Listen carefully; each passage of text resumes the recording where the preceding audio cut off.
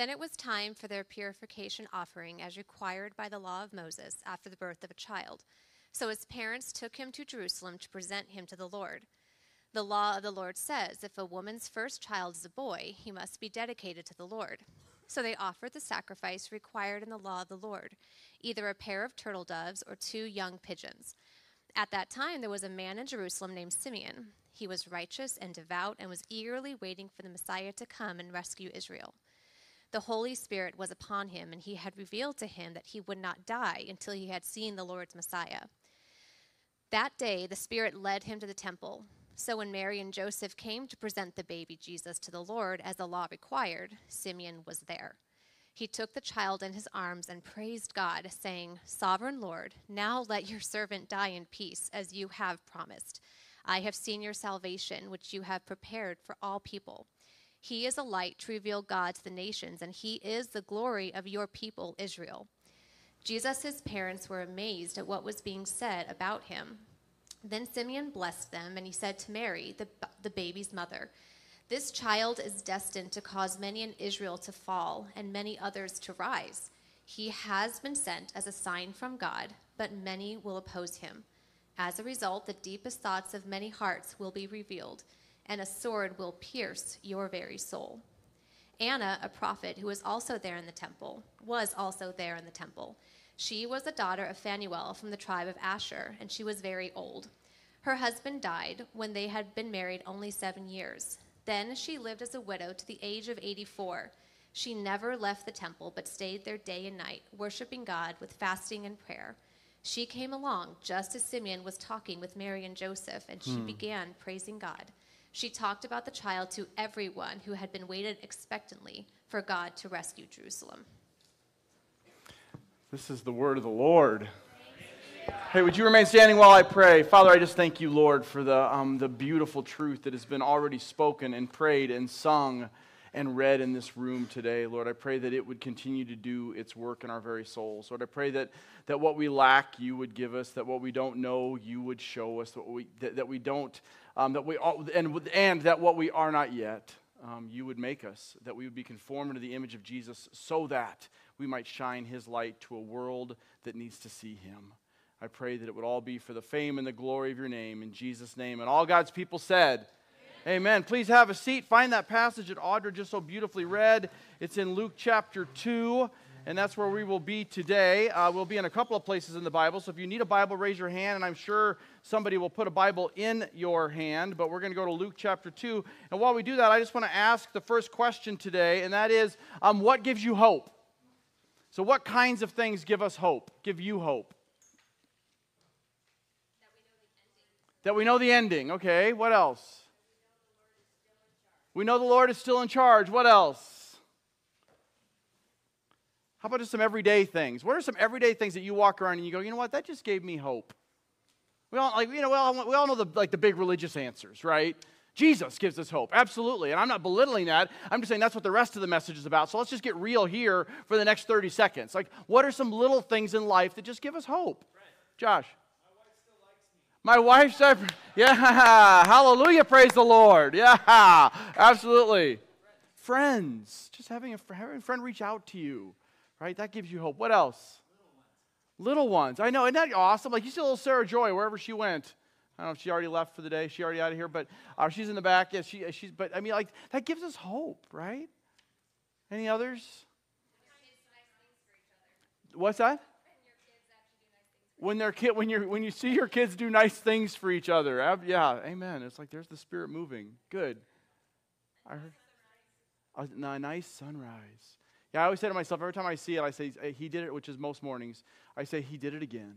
Like, I'll say it out loud sometimes. He did it again. And it reminds me that he'll do it again tomorrow if he sees fit, right? You know, I'm blessed to be able to teach classes at Arizona Christian University, and this year I have juniors, and one of them is my daughter Emma. But I was telling them on Thursday, we're getting ready to wrap up the semester. I said, you guys are giving me hope. Because, I mean, a lot of these kids don't know the Lord, or they're just barely walking, like they're just starting their journey with Jesus, and yet I see their hunger for God. And I think about all the bad things that we hear about the millennials and the Generation Zers, right? Z, is that what you people are? And it all seems so negative. And I'm just here to tell you, there is still hope. Right? There is still hope, even in our young people. And so we're in this series where we're talking about, are we missing the wonder? Because as was prayed and as was talked about and as was sung, and Brian even led us at the start of our service, that we're in a world that is just so crazy and chaotic. And oftentimes we come up, all of a sudden Christmas just happens to us. Like we wake up one day and we go, oh my goodness, Christmas is next week. And then the next thought in our head is, oh my goodness, I still have gifts to buy. And somewhere baby Jesus and the whole story and the gospel got left way back in the chaos. And so years ago, about 10 years ago, we decided to start doing what the church has been doing for millennia, which is celebrating Advent, which just means starting early to set our heart's attention, our mind's attention and our heart's affection on Jesus, on the real purpose for the story. And this year we're doing it a little differently. We're still talking about things like hope and peace and love and joy, but we're doing it through the eyes of some characters. So last week I sort of did an overview, literally from the beginning of the Bible to the end, and how do we see like the wonder through the eyes of Jesus, and that He is the light. He is the one who was and is to come. And today we're going to look at seeing the wonder through the eyes of two old people. And they are Simeon and Anna. And they are these two sweet souls that we are going to see that are in the temple. And today's question that I'm asking is, how do we hold on to hope and not miss the moment of wonder? Because I think what's already sort of been evident in the room is our propensity is to miss the moment. Because the moments just happen in the midst of life. A guy, he was like a writer for like men's books, like Point Man, Steve Farrar. Back when I first became a believer, it was one of the first books I read. And he talks about how there's this like quality time and quantity time. And he says that we men tend to have this idea, and women are no different, that we tend to think that what we're going to do is and we do this with Christmas and with Jesus. Like we go, okay, life is crazy, life is busy, I'll get around to celebrating Jesus when we get there. And then somehow we think that what's going to happen is on Christmas Eve or the day before Christmas Eve or on Christmas Day, we're going to have this awesome time with the family in this moment that really is about Christ. Or we're going to have a beautiful candlelit service, which we do have here, and somehow that's going to make up for all of the neglect of the time that we should have been spending with Him throughout the season. And then what happens is those quality time moments are never as quality time as we think they are, so we leave disappointed. Did you know that there is a real thing like this? I don't know what I think there's actually an official word for it, that like post-Christmas distress. And it's because people's expectations are not met. And that means like what we leave those moments going, my quality time just wasn't as beautiful as I thought it would be. Well, this guy Steve Farrar talks about that even in the context of dads and their kids. And he says, gentlemen, I remember this like it was yesterday reading in the book. Gentlemen, quality time happens in the midst of quantity time. You don't schedule quality time. It just happens in the midst of quantity time. And so what we're going to see in these two old people is the reason they get to see Jesus is, there was some serious quality in seeing Christ, but they're seeing Him in the midst of quantity time because they were making time, they were making room for their Savior. And we're going to see this. How do they do that? Well, they walk in the truth, they have eyes to see, and they have a heart to stay faithful. So that's what we're going to look at today. So if you would, just turn to, I guess I should be there too. I turn to Luke chapter 2, and we're going to start looking at this idea of walking in truth. And I'm actually going to back up from verse 22 and start in verse 21. And it says, at the end of 8 days, when He was circumcised, the He there is Jesus, He was called Jesus, the name given to Him by the angel before He was conceived in the womb. So the tradition in Judaism at the time was that a baby boy would be circumcised on the 8th day. So they've practiced that because that's part of what the law said for them to do, and that'll become relevant here in a minute as we talk about walking in the truth. And they give Him the name Jesus because that's what Gabriel told them to give Him the name of, or to give as His name. But Jesus is just the New Testament version of Yeshua, which is Joshua in the Old Testament, and it simply means Yahweh is salvation, or Yahweh saves. So that's where Jesus gets His name. It was a common name in their time. So there were many Jesuses walking around during the time that Jesus walked the earth. And then look at verse 22, and it says, and when the time came for their purification, according to the law of God, of the law of Moses, they brought him up to Jerusalem to present him to the Lord. So the other part of the law in Leviticus chapter 12 was the child was circumcised on the 8th day. The mom was supposed to be purified after giving birth 33 days later, or a total of 40 days later. The point is, they're following as they knew it, they're following the commands of God. Joseph and Mary had a heart to one, they knew God's word. They're just two peasants. Right? They weren't religious leaders. They weren't pastors. They weren't scholars. They weren't even regular churchgoers in the sense that we think of it. They were simply peasants from nowhere, but they knew God's word. And they had a heart and a desire to be obedient to it. Because in verse 23 it says, and it was written in the law of the Lord, every male who first opens the womb shall be holy to the Lord. And then in verse 24, and to offer a sacrifice, there's this phrase again, according to what is said in the law of the Lord, a pair of turtle doves and a pair of and two young pigeons. So rather than get lost in the whole thing about the law and just understand that they were being obedient to it. But I want us to stop and pause here for a minute as we talk about walking in the truth, because yes, they had a desire and a hunger to walk. They knew God's word and they wanted to follow God's word. But guys, understand something else. God's word is a story from beginning to end. We covered it in some detail last week. But part of that story, there's lots of ways you could summarize the story. One of them is Emmanuel. What does the name Emmanuel mean? God with us. That is the story of the gospel. That is the story of Christmas. But Jesus, it's talking about Emmanuel, God with us in the form of Jesus. But guys, understand that God dwelled with his people even in the Old Testament. How did God dwell with his people in the Old Testament? Fire, like a pillar of fire by day, or by night, a pillar of cloud by day when they were wandering in the wilderness. Once they set up the tabernacle, he dwelt in the tabernacle. Then after the tabernacle, what happened? What? The temple was built. So around 950, it was actually finished in 957 BC, Solomon, the son of David, builds the temple. And it says it is one of the 7 wonders of the ancient world. It was like literally covered in gold. Part of why the Babylonians destroy it is because they want to crush the rock and get the gold off of it. I mean, this thing was amazing. It was the details of how it was to be built were in the Word, and it was truly spectacular. And once it was finished, there's a scene in 1 Chronicles, and it's also in 2 Samuel, where they pray, where Solomon prays over it, and it says that the glory of the Lord filled the house of the Lord, and it was so glorious that the presence of God in the temple of God was so glorious, it said that the priests had to back out of the room and just go, the Lord, He is God. The Lord, He is God. Now, if you fast forward a few hundred years, because here's the other part of God's story. God's people continually reject Him, continually ignore Him, and continually don't do what Mary and Joseph did. They don't obey His word.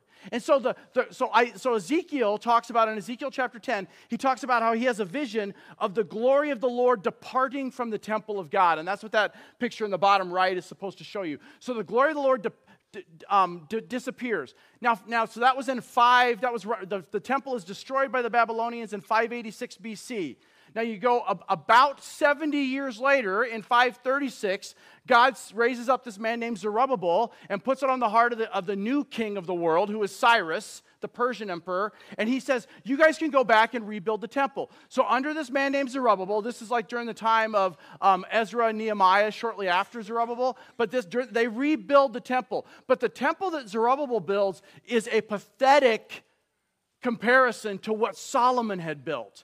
So along comes this prophet, you probably rarely read, named Haggai, and Haggai says this, for thus says the Lord of hosts, yet once more in a little while I will shake the heavens and the earth and the sea and the dry land, and I will shake all the nations, so that the treasures of all the nations shall come in, and I will fill this house with glory, says the Lord of hosts. The silver is mine, and the gold is mine, declares the Lord of hosts. He's like, it's already mine already. The latter glory of this house shall be greater than the former glory, says the Lord of hosts. And in this place I will give peace, declares the Lord of hosts. Guys, so Haggai is a prophet that shows up during the time of Zerubbabel, and he says, there is going to be glory in this pathetic temple, or like in the new temple. But it's not the temple that Zerubbabel built. It's not even the temple that later Herod adds to this temple. Herod, who's the king during the time Jesus is born, right? It talks about like Herod the Great. Herod the Great, he takes that little temple and he builds it into this massive temple complex, not to worship God, but to raise money. Because what was going on in those courtyards?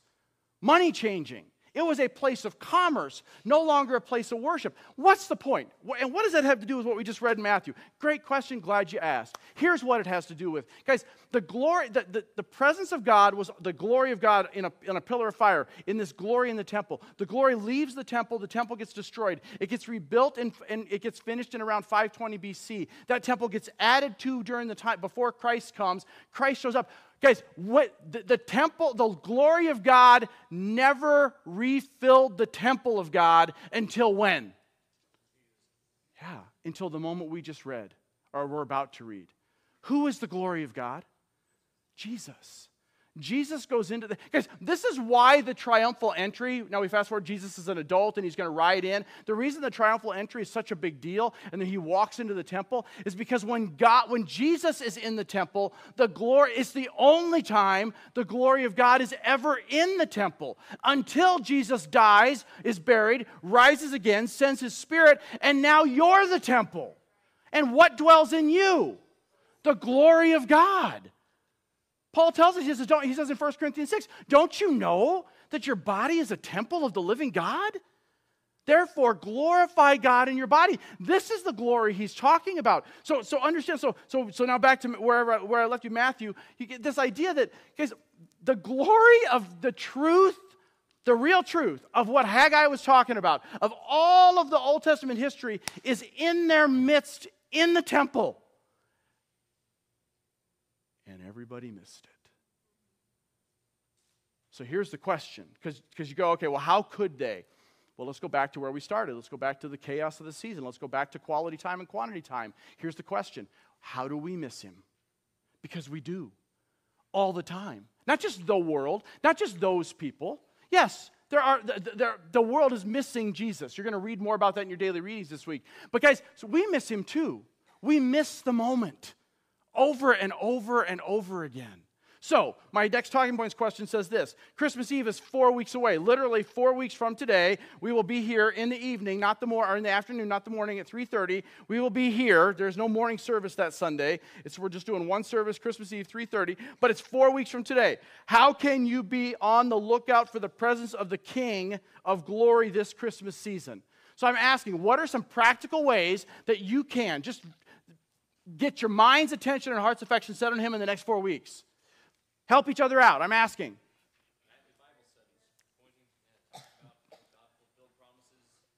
Awesome. So nightly Bible studies, talking about how, so you're talking like as a family even, or even you invite your neighbors over, like just like if you don't have a devotional book, like there's so many. If you need some like suggestions for some good Christmas devotionals, let me know. I'll get you one. Like I'll help you find one, because there's some great daily devotionals that walk you through the Christmas story. So have that time. Good. What else?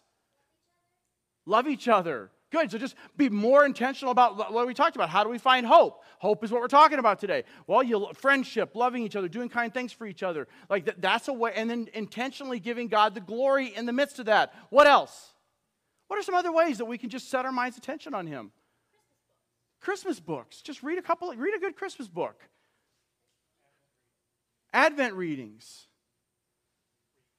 An Advent wreath. I'm sorry. Yeah, we used to do that, like the Advent wreath at our table, and we would tell the story. We would do our daily our Advents around that. So it's basically like a smaller version of what we have up here for the candles. We'd light the candle, tell the story.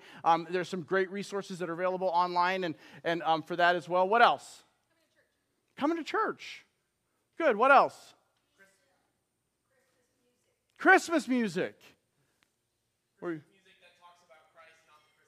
Okay, Christmas music that talks about Christ. And I like the Christmas tree music too. I mean, I do. But to their point, to Jan and Mark's point, like intentionally like turning off the music you normally listen to and intentionally listening to gospel-centered Christmas music. Because there's some really good stuff out there, old and new. Right? Maybe even just shutting, stop, download, if you're a podcast listener like I am, turn off the podcasts that tell you about all the things that are wrong in the world, and maybe just download a good Christmas book on Audible and listen to that instead. Right? There's all kinds of ways, but guys, don't let this, if not you, who? If not now, when? Right? If you're not going to do it now, during the Christmas season, I don't know when you're going to. Because there's a difference between just knowing the truth and walking in the truth. And the walking in the truth comes from being obedient to what God says and then being controlled by the Holy Spirit. And that's what caused Simeon and Anna to be who they were. And we're going to see that as we get to our second point. So how do we hold on to hope in this time and not miss this moment of wonder? Well, one, we have to walk in the truth. We have to know God's word.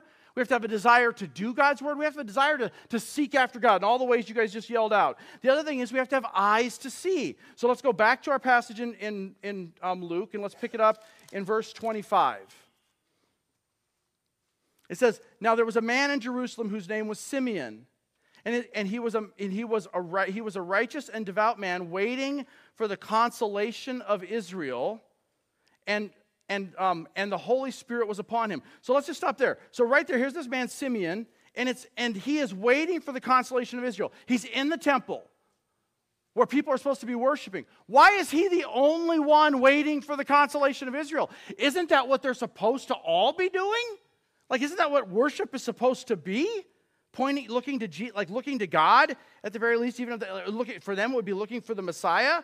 Verse 26, "And it was revealed to him by the Holy Spirit that he would not see death before he had seen the Lord's Christ." Now, I just want to stop there for a second and say, guys, Christ is not Jesus' last name. It isn't Jesus Christ, that's his first and last name. Christ is a title. It's the Greek word for the Hebrew word Messiah, which simply means anointed one, or the one who will bring peace. It's the child of the promise. What promise? The child of the promises of Genesis chapter 3, verse 15. That right away God says that the seed of this promise is going to crush the head of Satan. And then in Genesis 12, chapter 3, through your seed, Abraham, all of the families of the world will be blessed. So he's saying, so this is the Lord, the Lord's Messiah, the Lord's chosen one. And he came in the Spirit into the temple. And when the parents brought in the child, Jesus, to do to him according to the custom of the law, so there's that phrase again, there's their obedience. He took him in his arms and blessed God and said, "Lord, now you are letting your servant depart in peace according to your word." So Simeon knew the truth too. But what do you see that seems really unique about Simeon? It's mentioned at least 3 times in just those few verses. Look at verse 28. The Holy Spirit was upon him. Look at verse 26. It was revealed to him by the Holy Spirit. Verse 27. And he came in the Spirit into the temple. He was walking in the truth of God's word by the power of the Spirit. How do you walk into moments? When you're walking into a store, how do you walk in? When you're walking into a moment of intense fellowship with your spouse, how do you walk into that moment? Let me show you. Here it is. So keep your finger here. We'll come back to it. Go to Galatians chapter 5. You are either, guys, moment by moment, we are either one of these two dudes or dudettes. Or what would be a little dudette? A little person, child, a dudette. I don't know. Not that. All right, I'm in Galatians chapter 5. Galatians is the writer where we are. Galatians 5, starting in verse 16. It says, starting in verse 19, but it says, "So the works of the flesh are evident." So this is saying the works of the human, unregenerated, not yet fully restored person are this: sexual immorality, impurity, sensuality, idolatry, sorcery, enmity, strife, jealousy, fits of anger, rivalries, dissensions, divisions, envy, drunkenness, orgies, and things like these I warn you of, as I've warned you of before, that those who do these things will not inherit the kingdom of God. Guys, not very uplifting for a Christmas message, but keep reading. Look at verse 22. "But the fruit of the Spirit is love, joy, peace, patience, kindness, goodness, faithfulness, gentleness, and self-control. Against these things there is no law. But here's the question. Which of those two lists is going to define you in the next 4 weeks? Because moment by moment, we are either fleshing out or we're doing what Simeon was. We are being controlled by the Spirit. That is the key here. So the question is, are you in negative conversations in your head? Are you creating division and dissension? Are you involved in, I'm not going to list them all, but are you involved in drunkenness? Are you strife? And guys, we tend to fixate on the sexual sins and go, oh yeah, at least I'm not doing any of those. That's a very small percentage of what he lists there. And he's not prioritizing them. He's saying gossip is just as big a deal to God as orgies. Now, parents, I will let you deal with that later. And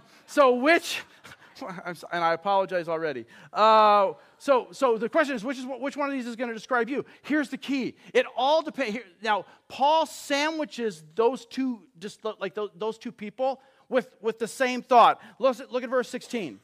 But I say to you, walk by the Spirit, and you will not gratify the desires of the flesh. Now jump down to verse 25. And if we live by the Spirit, let us also keep in step by the Spirit.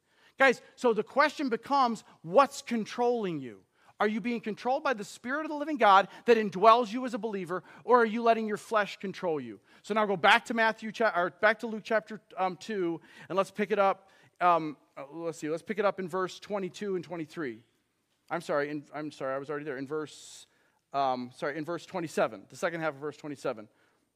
He says, and when his parents brought his child in according to the custom of the law, he took him in his arms and blessed him, and he did so according to his word. So he knows the word of God too. And then look what it says. And he says, now my eyes have seen your salvation. Seeing Jesus is seeing your salvation. Having the eyes to see Christ is seeing salvation. That's what Simeon is telling us. That you have prepared in the presence of all people a light to the nations. We talked about how Jesus was the light last week. A revelation of light to the Gentiles, and for the glory of your people Israel, to fulfill the promises of God. Now, turn one more place to John chapter 1. We were there last week, John chapter 1. Abby talked about it a little bit during the music time. But in John chapter 1, I'm just going to read a few verses that go along with what Simeon is talking about here. In John chapter 1, starting in verse 14, he says, and the Word became flesh and made his dwelling among us, and we beheld his glory, glory of the only begotten of the Father. And then go on to verse 16. For from his fullness, his is Jesus, from Jesus' fullness we have received. Well, you're going to read in Colossians chapter 1, it says that God pleased to put all of the fullness of deity in Christ, because he was God. It all dwelled in him, Paul tells us in Colossians. For we have all received grace upon grace, abundant grace. For the law was given through Moses. Grace and truth came through or were realized by Jesus Christ.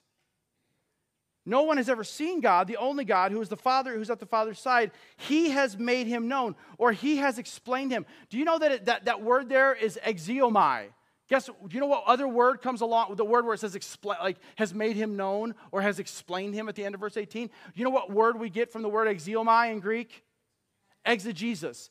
Exegesis is the kind of Bible teaching we do here. It is taking a passage and saying, what is the intent of the passage? Verse by verse, break it down. What did God mean for it to say? What John is saying here is he's saying he is the fullness of grace and truth that were realized, that were fully known, because he is breaking it down.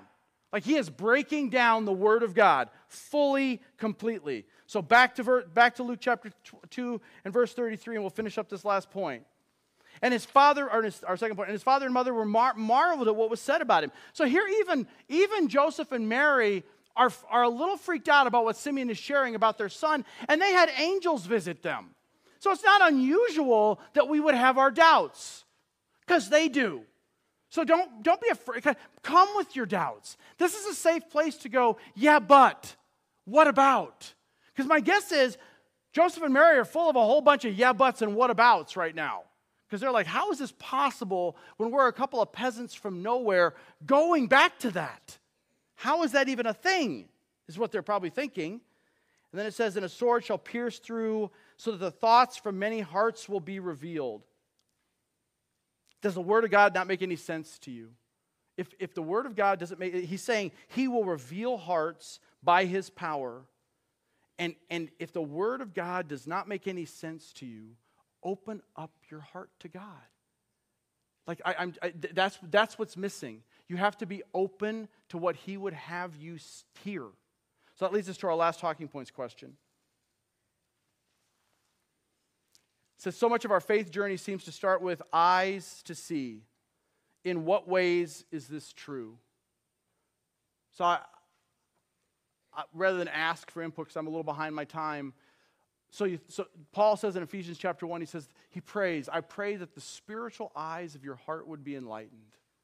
You have a handout in your bulletin that has some of the promises of God that are fulfilled in Christ. We're going to look at this week. We're going to look at it again next week as well, so you can bring it back. But guys, understand, like this was one of those things that as I moved from atheist in my 20s to agnostic, believing there was a God, then I started going, okay, maybe Jesus just had a better understanding of who God was. He was a good moral teacher, all that stuff, right? It was things like this that started to make me go, okay, but wait a minute.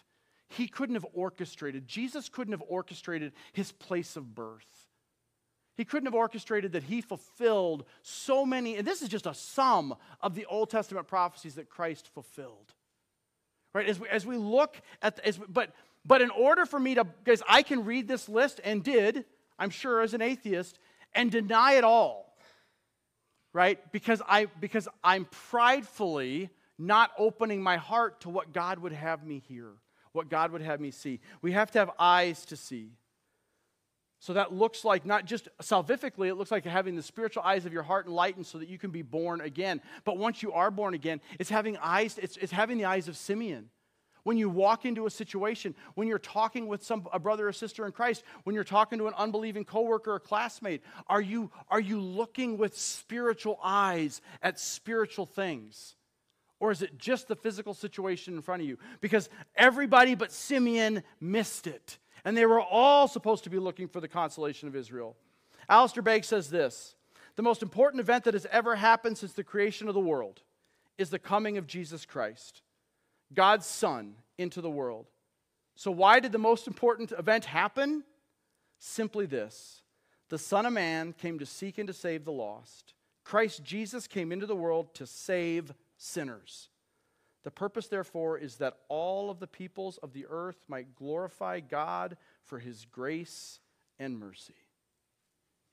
So the question we're looking at is how do we hold on to hope and not miss the moment of wonder?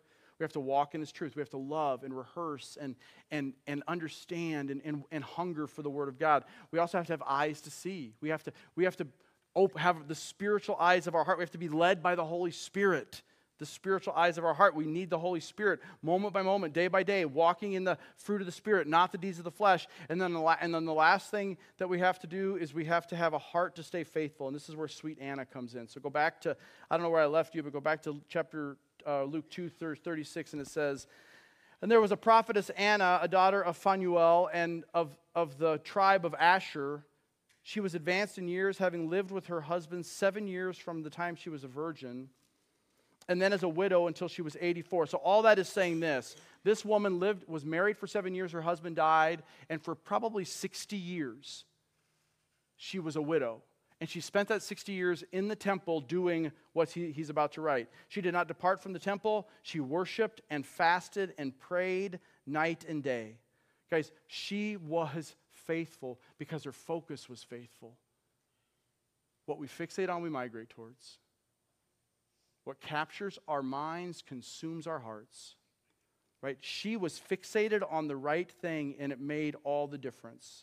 And then it says this, and coming up at the very hour, she began to give thanks to God and to speak of him, of Jesus, to all who were waiting. There's that word waiting. Remember all the way back in verse 25? What was Simeon doing? He was waiting for the consolation of Israel. She is waiting for the redemption of Jerusalem. What is Advent about? It is a season of waiting. Waiting for what? Waiting for the arrival of the King. He comes twice. This is his first coming, and she's waiting for it, and he's coming again. And the question becomes, are we going to be a church that is found faithful like Simeon and Anna, or are we going to miss it like everybody else did that was in the temple? In our vernacular, just because you're sitting in the church doesn't mean you are anxiously awaiting the arrival of the king. Right? Being in church does not make you a Christian. Just like being in a garage does not make you a car. It's the same. Like, we cannot sit here and go, yeah, but I'm here today. I plan to be at church throughout the season, so that means I'm anxiously awaiting his arrival. All of those people were going. Guys, why did they miss him? The glory of the Lord fills the temple of the Lord for the first time in hundreds of years, and most of the people miss it. Why? Yes, they were too busy. Yes, they were too distracted, but they were also too religious. They were going through the motions. They were have-tos instead of get-tos. When your have-to turns into a get-to, you know you want to for the right reason. So then the last thing it talks about is how, I see in this passage is that we have to endure to the end. We have to keep telling people about Jesus. Like Simeon and Anna could not keep quiet about that which they'd seen and heard. Just like Peter and John in Acts 4:20. Right? We have to be vocal, but we also have to stay steadfast.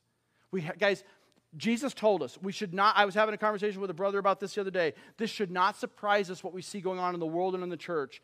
Jesus says in Matthew 24, right as he's getting ready to go to the cross, many false prophets will arise and lead many astray. And because lawlessness will increase, the love of many will grow cold. But the one who endures to the end is the one who will be saved. Guys, why have 40 million people de-churched in the last 20 years in America? Why are there 40 million less people in churches in America today than there were 20 years ago? That's why. That's it. This should not shock us. We shouldn't wring our hands about it, but we surely should understand if whether it's you sitting here today or you're listening online because you couldn't make it here today, or you know people who have wandered away, guys, understand exactly what is happening. It is a spiritual battle. It is a spiritual battle for what we're going to worship. It always has been. Are we going to worship ourselves? Are we going to worship creation? Or are we going to worship the Creator? That's what Jolene read in Romans chapter 1. There's nothing new. Jesus said this was going to happen. But guys, here's the beautiful truth. There are Simeons and Annas. There are Taylors and Farrens. There are you guys, your story.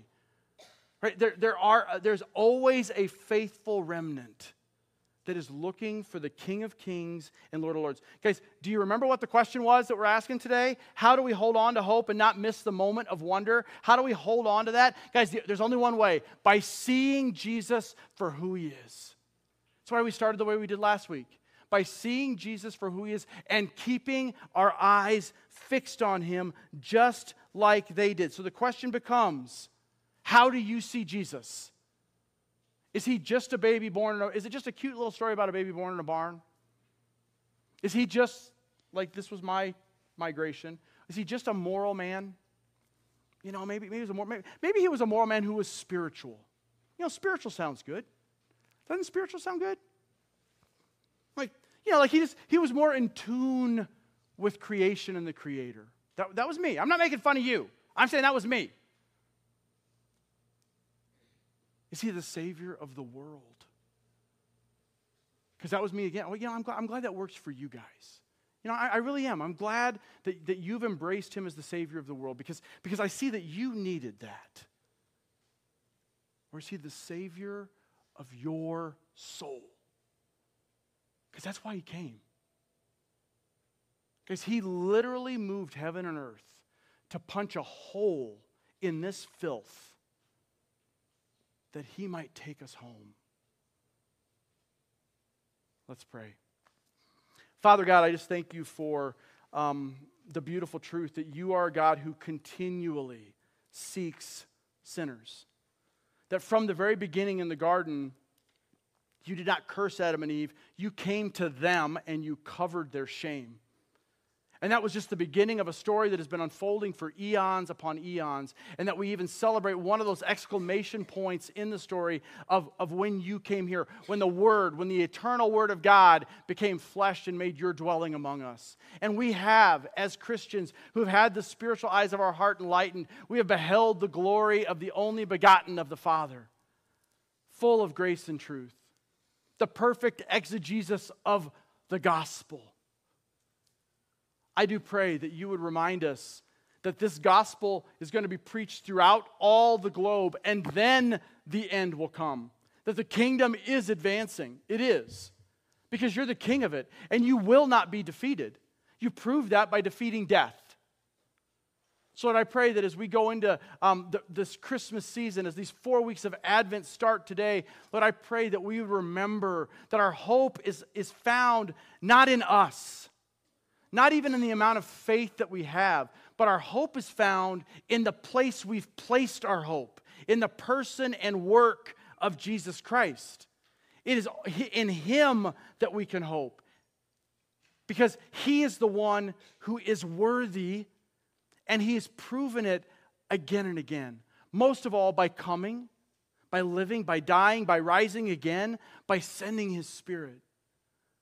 So Lord, I pray for the souls in this room that are at some place on their journey. They see you as a baby in a barn. They see you as a moral man. They even might see you as the Savior of the world, but somehow they have been convinced that they either don't need you or that you don't want them. And both of those are literally alive from the pit of hell. Every one of us, every moment of our day needs your grace, and you give it grace upon grace. And you want all of us.